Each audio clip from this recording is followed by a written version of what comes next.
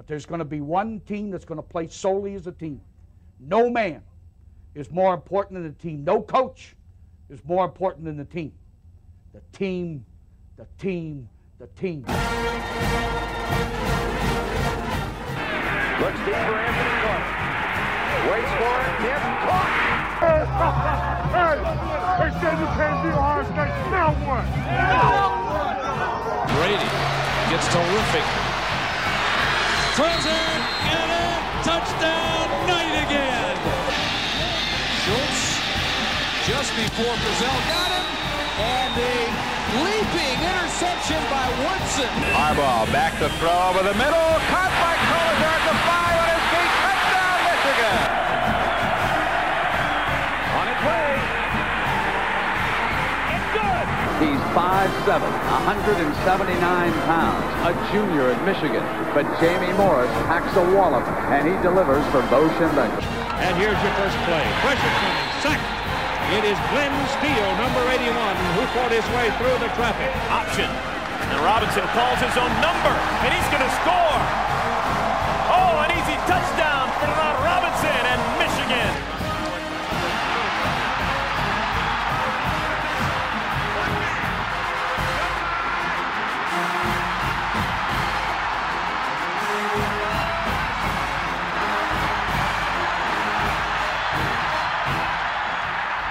Win it. We're going to win the championship again because we're going to play as a team. And when we play as a team and the old season is over, you and I know it's going to be Michigan again. Michigan.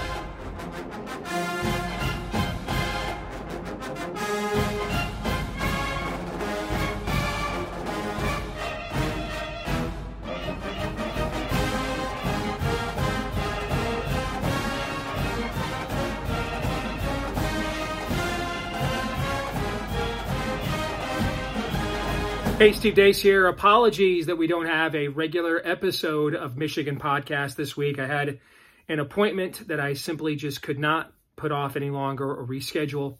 And that was only going to happen right during our normal taping time for Michigan Podcast. So you're kind of getting a modified version, mini modified version this week here on the channel. So forgive me for that. But still a couple of big points I wanted to talk about this week. One of them involving our team. The other one involving that team down south. But let's start with our team first and foremost. And I'm much more heartened than I was after the Bowling Green game. What a just colossal faceplant that game was for a team of our talent and expectations. But against Rutgers, who I do think has a postseason worthy defense and running game, not sure they have a postseason worthy passing game and quarterback. That'll be determined as we get further into the season. But it's entirely conceivable that's the third or fourth best defense on our schedule. And you look at, Michigan just frankly dominated them. And it really, if you look at the box score of this game, it's the first box score that looks like what Michigan football looked like last year. 200 yards rushing and receiving. Great balance on offense. Stifling defense. You know, they had that early hit when Rodmore, Rusty, takes a bad angle. Mike Sanders still slips and, Guy houses it. They did nothing after that. I think they only got to the red zone one time after that. It didn't come until late in the game. Michigan scored 31 unanswered points. They were limited to just 7 possessions. And so you're scoring over 4 points a possession.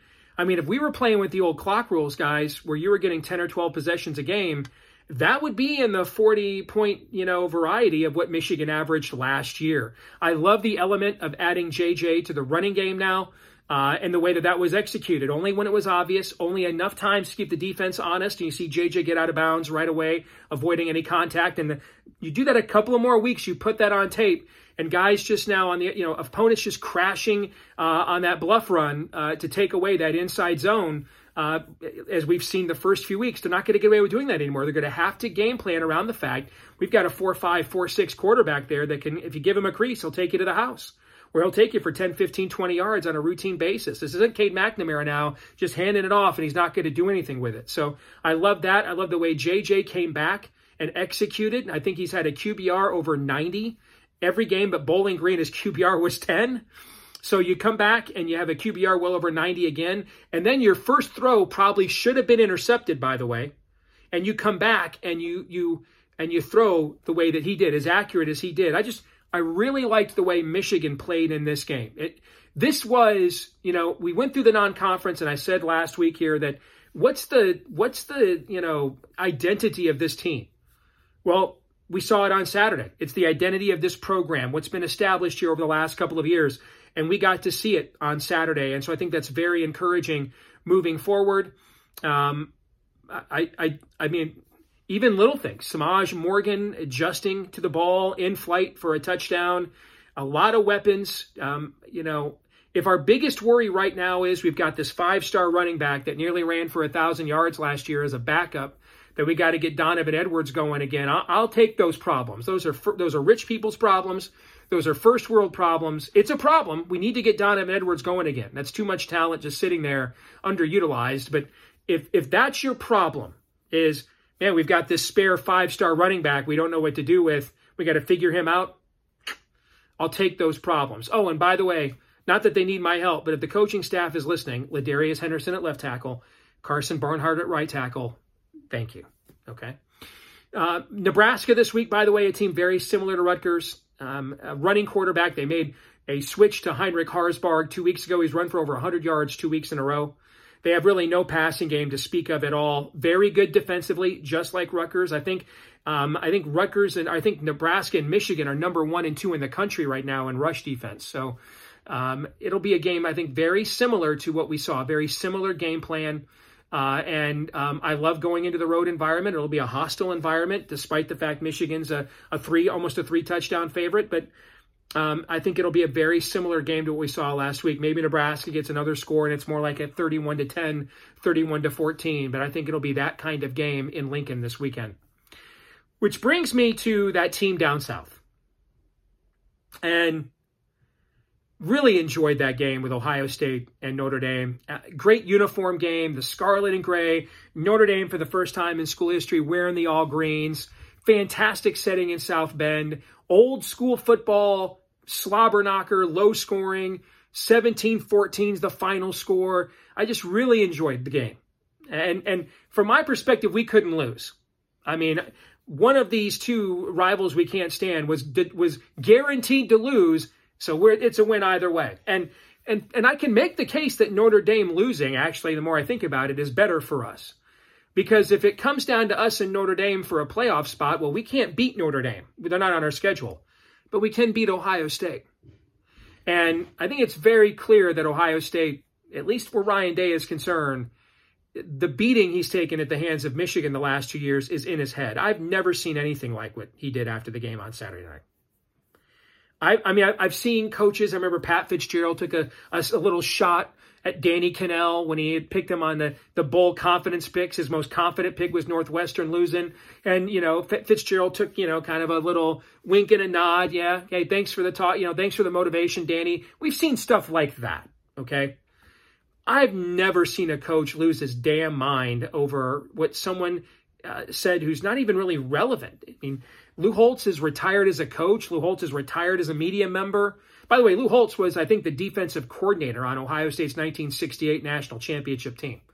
So he's got Buckeye ties going back a lot further than Ryan Day does. But Ryan Day, who's not even from Ohio, busting out the Ohio versus the world. Guys, you're the most watched team in college football. You have the largest fan base in college football. The idea that you're some unknown sectarian minority that's just completely dissed is just laughable on its face. When he talked about, Holtz called us out for not being physical. You know what? If you watch this game, Holtz was correct. Ohio State struggled to stop the Notre Dame running game from several different backs throughout the game. If you look at Ohio State nearly lost the game because Ryan Day didn't run the ball on 4th and 1. He tried an end around with Emeka Egbuka instead and got stuffed for a 3-yard loss. And then Ohio State barely scored the winning touchdown at the end, despite the fact Notre Dame had only 10 defenders on the field. They were one man short. And the running back for the Buckeyes barely got over the goal line, even with that man advantage. So the reason why Notre Dame was in this game all the way to the end and probably should have won is because they were the more physical team. Now, I'll give Ohio State credit, man. We know as Michigan fans, we've played a lot more games in South Bend over the years than they have. We've had a lot of championship teams that won Big Ten championships go into that stadium that year and come out with an L. We know how hard it is when they're really interested to go in there under the Golden Dome when the echoes are awakened and win. Kyle McCord, I don't know how great he is, but he did make that one great throw when it counted the most there to get them down into scoring position at the end. So props to Ohio State. Any win in South Bend, especially when Notre Dame is good, is a good win. So don't mistake the clown show of Ryan Day at the end for that was not a quality win by Ohio State, and they deserve a lot of credit for that and should probably be ranked no lower than 3rd or 4th in the country right now. Frankly, I've ranked them ahead of us right now. But, where's Lou Holtz? Where's this 87-year-old man? Is a lot. There's the distance between where's this 87-year-old octogenarian and Jim Tressel saying, and you'll be very proud of how our players perform 300 some odd days from now in Ann Arbor, Michigan.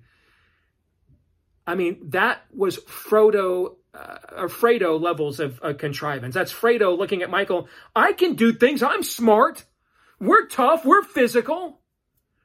I mean, Ryan Day went the full Stuart Smalley, man. We're tough enough. We're gutsy enough. And doggone it, Ohio loves me.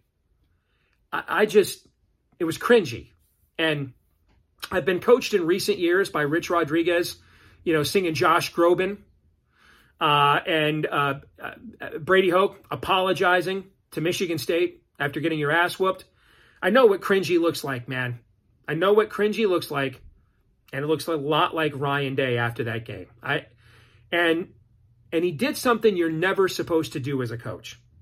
2 cardinal sins as a coach. Number one, blaming your players and deflecting blame from yourself. That's kind of a Brian Kelly thing. That was really a Scott Frost thing, right?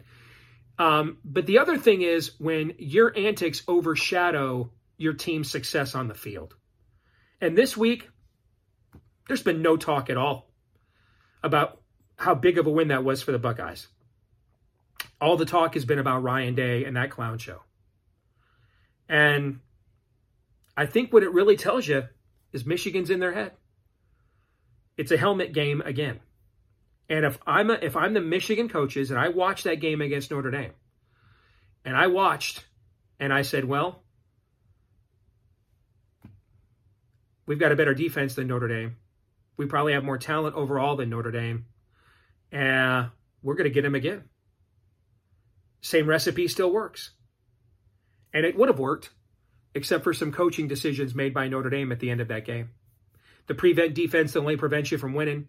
Having 10 players on the field for the last 2 games, or last 2 plays of the game.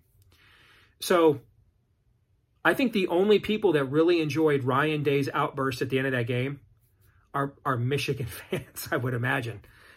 Maybe only eclipsed by the Michigan coaches.